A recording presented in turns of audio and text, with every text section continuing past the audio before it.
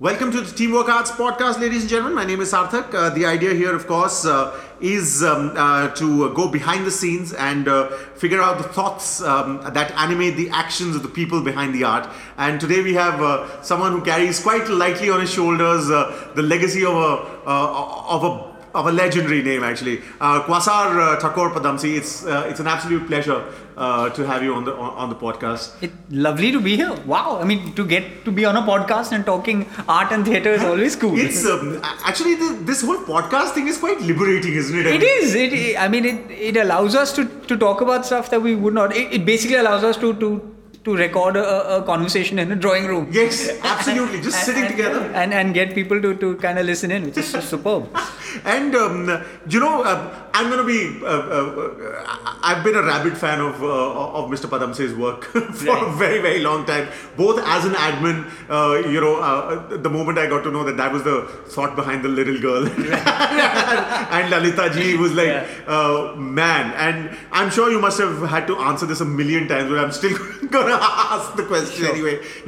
For someone on the outside to be part of a legacy that involves Dolly Thakore and Theatre-holic Padamsee, how was the time growing up? I mean, I'm sure there's nuance to it, no? Well, actually, I was really fortunate in the fact that I went off to boarding school quite early. Mm-hmm.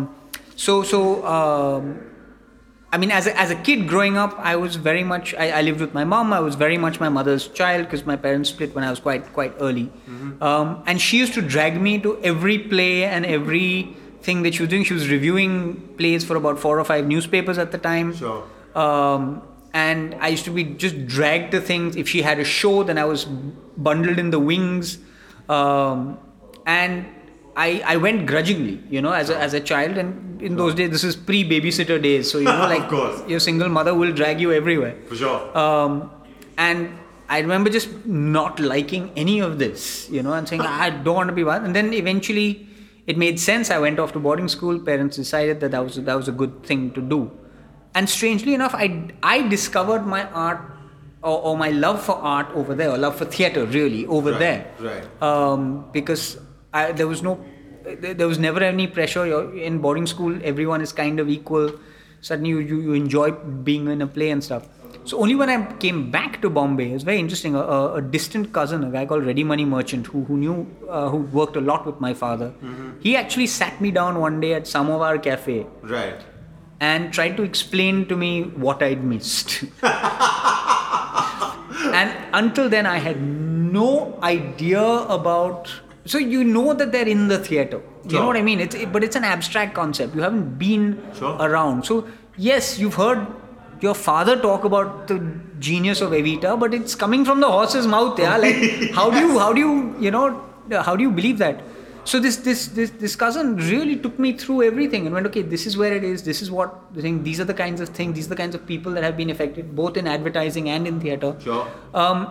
And strangely enough, I inherited in a weird way my mum's generosity and hunger for watching things. Okay.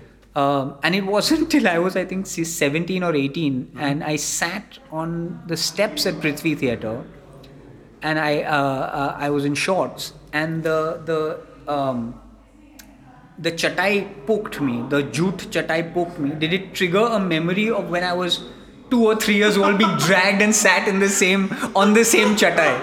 And I suddenly went, here I am now willingly, but it triggered a memory going, oh my God, I didn't want to be here, back then. So I was very fortunate. I made my own journey to it. And what I think I was able to glean out of the other, one is the complete hunger of doing it and being passionate about it. 2 is both of them, if you have to find something that's common, love human beings. Sure. So my father loves studying human beings. And then he applied that, and it's a skill that he developed in a rehearsal room, which then he applied to his advertising. So his greatest campaigns are all characters. Yes. Right? They're all human beings that he has come up with and filled with insight and then used to sell surf or for sure. And I think the relatability of the concept of relatability was so exquisitely handled by Mr. Padamsee himself. I mean, we've all been fans of that. But in any art, there's the name on the pedestal concept, which is that you have nothing to do with it, but because you are associated with the name, people tend to put that name on a pedestal, and then anything that's put on a pedestal, people love pulling it down. Have you had to suffer any of that pulling down process because of the surname that you have? Not that I'm aware of. Again, you could say it's a double-edged sword. Sure. I remember when I was directing my first play in college. Sure. Someone made a loose comment like, "Yeah, he'll just put his name there. Dad will come and direct it." Something like that. And I remember that really hurt me. And what happened actually on the first play that I ever directed, we were in dress rehearsal. We were opening the next night. We were in the college and we were midway through Act 1. And apparently my father turned up outside. And, college being college, everyone's like, go in, watch this, that. And he said no. And he waited outside. He waited till interval, came in, handed us a cake to wish us all best of luck, and left. And the ushers, they're all student ushers, and they're going, why, sir, you can watch, why can't you watch? And he went, no, I'll see it on opening night. And it was a little thing, but it was, now I don't know whether he had other engagements too or whatever, but what was really lovely was it was a this is yours, you do. Sure. And that level of faith was really wonderful. It was very liberating. Sure. Then you weren't bogged down by any kind of theatre, any type of theatre. It was just now you do. So in terms of were people more critical because maybe there's expectation, never from within. Okay. I've always been allowed to do what I wanted to. In fact, when I decided to do theatre full time, me and two other friends, three of us had a lunch one day, and we said, let's try. We don't want to be 30 and say, hey, we wish we had. Sure. I was 21, Thakore was 22, Carl I think was 20 at the time. We said, chalo, let's try. So we all went back to our parents and we went, acha, give us 1 year. 1 year you have to house us and feed us. We're doing this because we were all finishing various things. So I quit my job in advertising at the time. But the bizarre one is we all went. So Carl's parents were like, yeah, okay, if this is what you want to do. Thoreau's parents actually came up with a very practical answer, which is like, if you really believe in it, give it 3 years. I got the most resistance. Okay. Right? And I'm like, guys, I was looking at both my parents going, you guys are the arty types. What the hell is this? This is your dream, kind of. So my father was worried that I'd lie in bed till 4 o'clock in the afternoon every day and then, do a couple of hours of rehearsal and become one of those. And my mum knew how hard it is for an artist and really didn't want that financial chaos, which still exists, but it is chaos. But remarkably, within I think the first 6 months or whatever, when they realized it wasn't how they had thought it was, they came on board very, very quickly and then said, do. Sure. Right? And to their credit, they never made a peep about it after that. Sure. And we've been very lucky. We've done a lot of work and all of that. So that's been the only internal strife I've ever had. Right. In that space. There's also now, of course, taking the Thakore Padamsee part out of it and focusing a little on the Quasar journey. You've, of course, set up your own. You've had a career in advertising. You've set up your own setup for theatre. Now if memory serves me right, it's 20 plays old now. You're somewhere in there, in the vicinity. That, yeah. So, how's that journey been? And considering that we live in fraught times where everything gets an attribute, your work is always attributed to something else, and the thinning of the skin in the world, all across the world, has put, and correct me if I'm wrong, put a lot of pressure on creating art as an independent entity. Have you faced that? How's the change been from when you started to what it is now? So, so I'll say this quite. At no time in our history, I think, has theatre been more exciting and varied than it is now. And I say this as an audience member. Right. I'm a theatre-holic. I watch 100 to 150 shows a year, right? Sure. I'm spoilt for choice. From stuff that's happening in basements and terraces and little rooms to stuff that's happening at the Opera House or happening at the Jamshed Baba there. There's big scale, small scale. There's stuff happening outdoors. There's Beauty and the Beast at one end, and there's a really small Chakkar ke Panch Dane at the other. it is the most exciting time. There are more people doing theatre, more interesting kind of work that's happening, more varied kind of work that's happening. And that's been the journey of the 22 years that I've been working. Sure. My own contribution in that has been very, very, I say personal, but it's more groupal, right? Because I'm part of a collective at QTP, and we've worked together, and we've tried to constantly keep reinventing ourselves. The difference is that when we started out, the only model was try and get a sponsor, sure, and then do a play. Of course. And the problem with that is then you're picking plays that are determinate on a sponsor. So you'll pick stuff that is safer, you pick stuff with certain actors because they are marketable, and the sponsor may or may not come, but you're doing all these decisions before you've created the work in the hope that you might get the money for the work. And there was a moment, there's a guy called Vivek Rao who's kind of one of my bosses at QTP, and he's the producer, and he basically came and reshuffled how we work. So we do other work for corporates, right? And then we take that work and we put it into whatever theatre that we want. Sure. So nobody's going to sponsor a play about Tibetan refugees, right? Sure, of course. But that's the play we wanted to do. So rather than file that away and then do something else, sure, what we've done is we've gone off and made our money doing something else and taken that money and put it into the theatre work that we want to do. And that is very liberating. Artistically, creatively, it's been incredible. I'm sure, because as you said, I mean, I myself have an interest in theatre, and even in Delhi, the scene, like, there have been theatres which involve the audience themselves across floors. They take up places. It's phenomenal. Yeah, Crow are doing fantastic work like that. They're doing phenomenal work there. But as you said, what you said about the sponsors is now, to an extent, becoming increasingly true for the social sanction as well, which is that you have to second guess yourself, you have to start thinking whether this independent expression will attract judicial action. Have you ever felt the constriction of space in that way, artistic space? So I'll tell you this much. First, a disclaimer: most of the work that I direct is in English. Right. So far, English theatre has always not mattered in the same way that a Marathi theatre. I come from Bombay, so Marathi theatre has mattered. Sure. So the eye on regional language theatre or even Hindi theatre is much, much stronger. I mean, Mahesh Tatani did have some trouble with one play which was about a Pakistani writer, but otherwise, generally the government and non-government forces. And non-government is quite important because they seem to be running the show right now. They usually have had problems within the regional language. So we have not actively had a problem. Right. But do I feel the threat?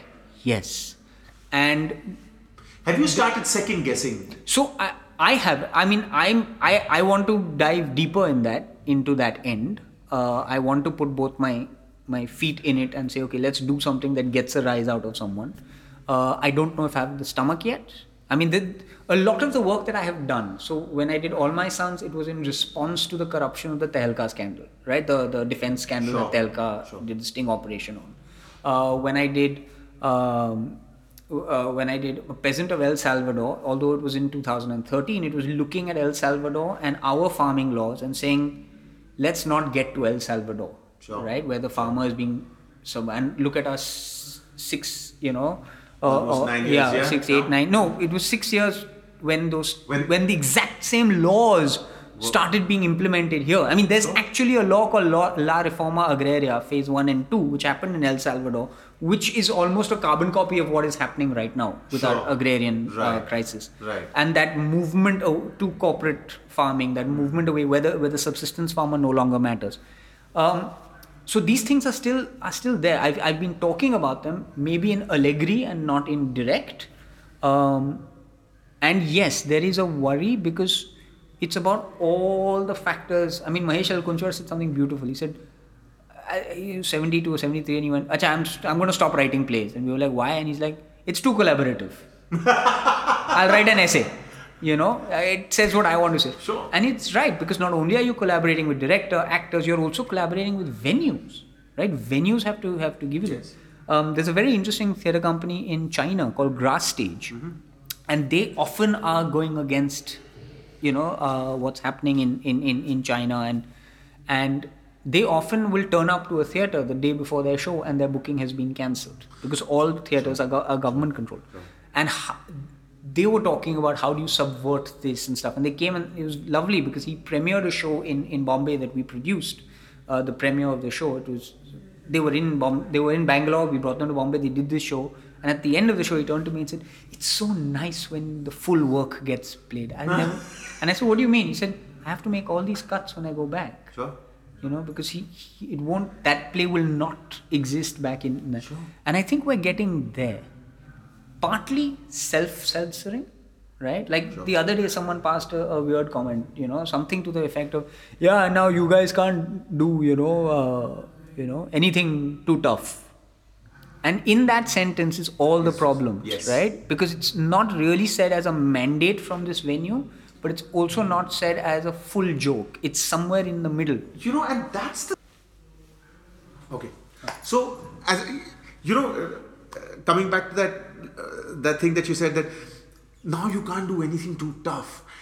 It's so strange that's where the greys are being used now, isn't it? Whereas where the greys should have been explored is becoming more black and white, where you can do this and cannot do this. But saying that you can or cannot do this must always be grey. So that's the problem, right? On the one hand, it's that horrible Indian phrase, like kindly adjust.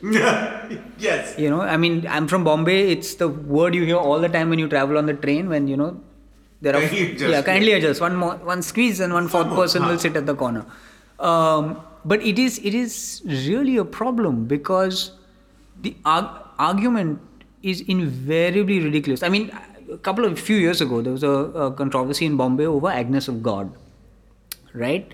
The poster had, and the whole Agnes of God is about a nun who gets pregnant, and there's a faction from the Catholic community that went completely, they were threatening violence, there were death threats, and I was part of the theatre team that went to represent at the minister's house where this whole argument was happening. Sure. And my whole thing is, guys, you haven't even read the play, right? Yeah. The end of the play, so yes, there is a nun who a young nun who believes that she has been immaculately impregnated, when actually it may be the shepherd, it may not, whatever. But the whole play is actually about the psychiatrist, by the end of it, questioning her lack of faith. Oh, wow. Right? It's actually the end of the play is her thinking belief is such a beautiful thing, in religion. Sure. I'm an atheist. I should be offended by that end. So I'm standing there going, I don't know why you guys are saying this is I should be saying that, right? Because it is bizarre. So people are making broad. Partly it's lack of understanding, but partly also that that window has narrowed. I can get offended about anything, and it is your right to get offended, but does it change anything? Why is it? And why must offense be action? That is the problem. Because that is where it is, that we were a society where at some point of time the Shankaracharya, to become the Shankaracharya, had to go across the country debating all schools, various schools of thought, to actually get himself to be the Shankaracharya. Yes, the debate would go on for months, and now it is that the field of debate has shrunk to literally pinpoint. But there is no debate. There is. That's where the problem is. I'm okay if someone puts up the hand and say, "Hey man, I didn't like that," and what is it? And then you have that conversation. Yes. And that conversation is where you get to go, okay, I agree with you, I disagree with you, and that's it. The reason that you have conversation is to change minds. But the moment the threat of violence, the picking up of the gun, on anything, on this. I mean, what happened with these guys in at Serendipity, right? Or what happened with these guys in Jaipur with Jinns of Eidgah, right? It just it defies logic, because if you watch the play, it's actually helping what you're talking about. It's helping us be better human beings. Also, I think there's this whole thing that the scope of listening has literally gone, because everyone is watching, listening with an agenda. Somebody put it very beautifully where they said that if it's a debate, no one's listening, everyone's waiting. Yeah. That I need to put my point across. And I think that's where the blacks and the whites are literally shrinking space, isn't it? So, I mean, it's really, I mean, right now, right? We're in the age of Rihanna's tweet right now, okay? Yes. And I like Rihanna. I think she stands for a lot of good stuff. I like some of her songs. I don't like some of her songs. For sure. I am not in favor of Kangana's politics, but I liked her in Queen. And that paradox should be allowed. I can't hate everything that she has done. And similarly on the other side, you agree with someone or you disagree with someone on a series of things. Where is the nuance in the conversation? It's the facet, and a facet is an integral part of... So now here's the problem, right? Artistically, what has then ended up happening is the window has got very, very narrow, Sure. right? In the fact that now you then are saying, okay, I want to get this point across, but then I can't say this thing at the over, this little bit or that little bit. I have to be so narrow in order to make my larger point come across. Sure. What happens again, it's the same problem. We lose the nuance, we lose the grey, right? We lose this conversation. And to be fair, it's a systematic pogrom that is being put at, because there's a list of certain things that we will find offensive. For sure. In anything, and now let's start ticking it them out. off. So far, it hasn't mattered. Now it's beginning to matter, right? In the fact that suddenly we ourselves as artists looking around, suddenly going, oh bloody hell, that box we've painted ourselves into is very, very narrow, because it's come from all sides in little bits. Sure. Suddenly you can't talk about Manu being a misogynistic prick in his writing, right? And it's bizarre, because we're Me Too and all this is happening on the one hand, which is incredibly progressive, but on the other hand, you're going, the root cause we can't talk about. We can't talk. Yeah.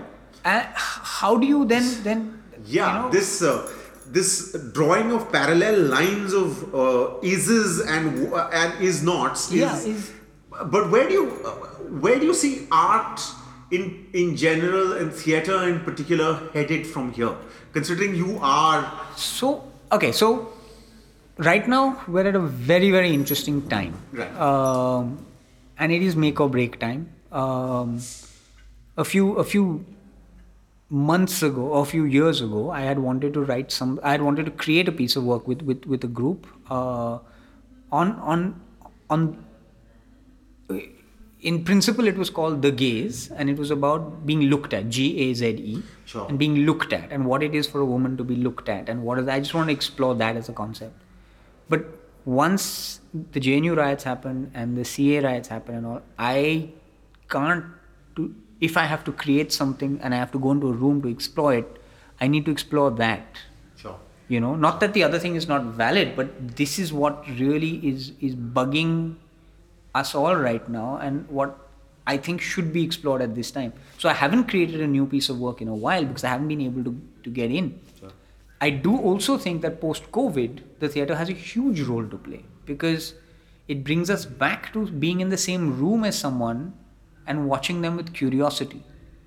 Something that we've stopped doing, for sure, generally online and in our lives, but also because of COVID, we look one guy at the shop. You're always looking at the guy saying he's going to, infect me. Yeah. Like today I took a flight and I was looking at the guy next to me as though he wanted to kill me. And I hated feeling that. But for sure, but it was there. Yeah, it for was sure. there. Absolutely. So I think the theatre has a huge role to play, because you're in the same space, right? And you're looking at someone and you're wanting something out of them. You're wanting a performance. You're wanting to appreciate them in whatever way. So I think the theatre has a role to play. Politically, I believe what is going to come out in the next 4 or 5 months from the younger people is going to be much more interesting. There's an excellent play called Mia Boy Diaries, all right, which happened at Thespo this year. And it's one guy and a guitar, and he's basically just telling his story about what it's like to be a young Muslim. Wow.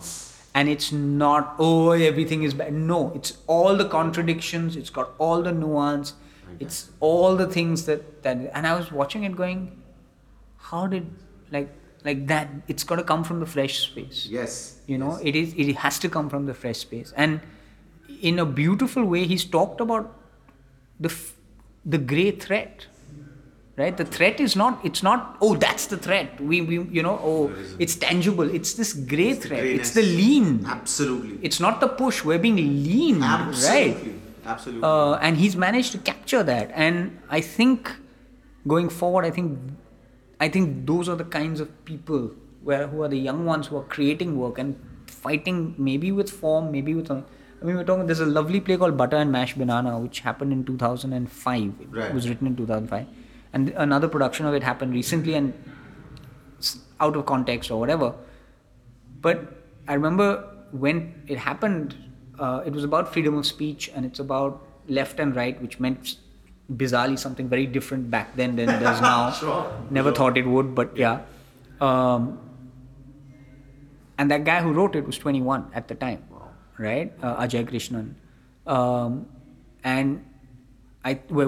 Honestly, I'm saying I'm waiting for the next Butter and Mashed Banana and that kind of work. Because I think it will come. We now have, horrible thing to say, we have enough stimulus. Yeah. Yeah, but true nevertheless. So there's a poet called Naresh Saxena, and he did a poet. He's from Lucknow, and his daughter is Purva Naresh, who's a playwright. Right. And he read an anti-Modi poem at a very pro-Modi function. So they'd invited him to read and he read a lot, and then he said, I want to close with this. And he had the audience in the palm of his hand. He said, I want to read this last poem. They said, Jesus. He read an anti-Modi poem and stunned silence in the room. Sure. They were walking out, father and daughter turns to father saying, Baba, what are you doing? And he says, what?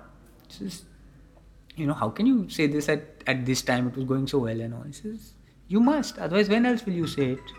She said, so. Then he looked at her and says, I think you're very lucky. She's like, why? Now at least you have something to write about. And it's true. The great Irish playwrights have come out of, the potato famine and all the violence that they went through, That famous anecdote of the anti-Vietnam War veteran who would go to the White House and light one candle every day. And then at the end of it, one frustrated journalist asked him, what do you think lighting one candle will do? Do you think you can change the country? And he just turned around and said, no, you're wrong if you think that I do this because I want to change the country. I do this because I don't want the country to change me.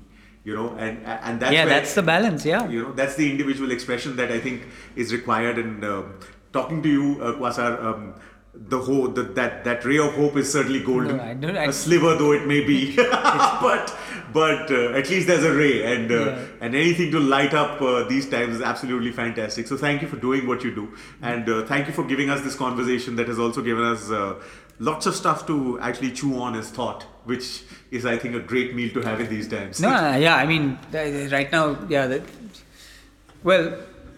given the fact that we're not growing anything because all our farmers are a few kilometers here, all we have to feast on is thoughts, and it can change the world, and hopefully it can change minds, and I'm hopeful. I've got to say that the farmer protest is an incredible thing, as were the Shaheen Bagh and all of that, and I think it is about resilient resistance and not violent resistance. Absolutely. And I think it will tip over at some point. But yes, it's not a good time. It's not a good time in the arts either, because we don't know. And right now, there is perceivably a lot of money in the arts, but the money is coming from the same side. That it's coming from corporates, and we're thankful for it. But it's coming with agendas. But it's the balance. Yes, it's coming with certain caveats. It's coming with certain clampdown, and there's nothing worse than us agreeing to those caveats in advance than actually being told. Absolutely. You know, Absolutely. something. As they said, the banality of evil. Yeah, it is. And it's being done in very, very soft, leaning ways, and we've got to fight that. But I have a lot of hope that you know, there will be some fantastic art which then hopefully will change minds and stuff like that. And if we don't have hope, what else have we? So true. We must have hope. I mean, I do believe like some of the cartoonists like Satish Acharya and Apu Pen and stuff are doing phenomenal stuff, you know. I mean, Rashtraman is genius. It's just genius. Could not agree more, I tell you. But it's been, for us, it's been absolutely wonderful having had this conversation. I hope you had fun. Yes, very much so. Thanks so much, man. But thank you for joining us, and we hope to see a lot more from you, which will make us keep chewing on that very important entity called thought. Yes. So thank you for that. That's Quasar Padamsee, ladies and gentlemen. There's of course stuff to think of. We leave that to you, but for now we'll leave you with just a thought about how important it is to not be banal about evil and to, however possible, stand up for what you think is right. That is important. Thank you for listening. This is, of course, the Teamwork Arts Podcast. Brilliant. Fantastic. Thanks a lot, man. That was lovely. Thank you. Thanks a lot. Fantastic. Thank you. It's very rare that you get to kind of chat on this shit and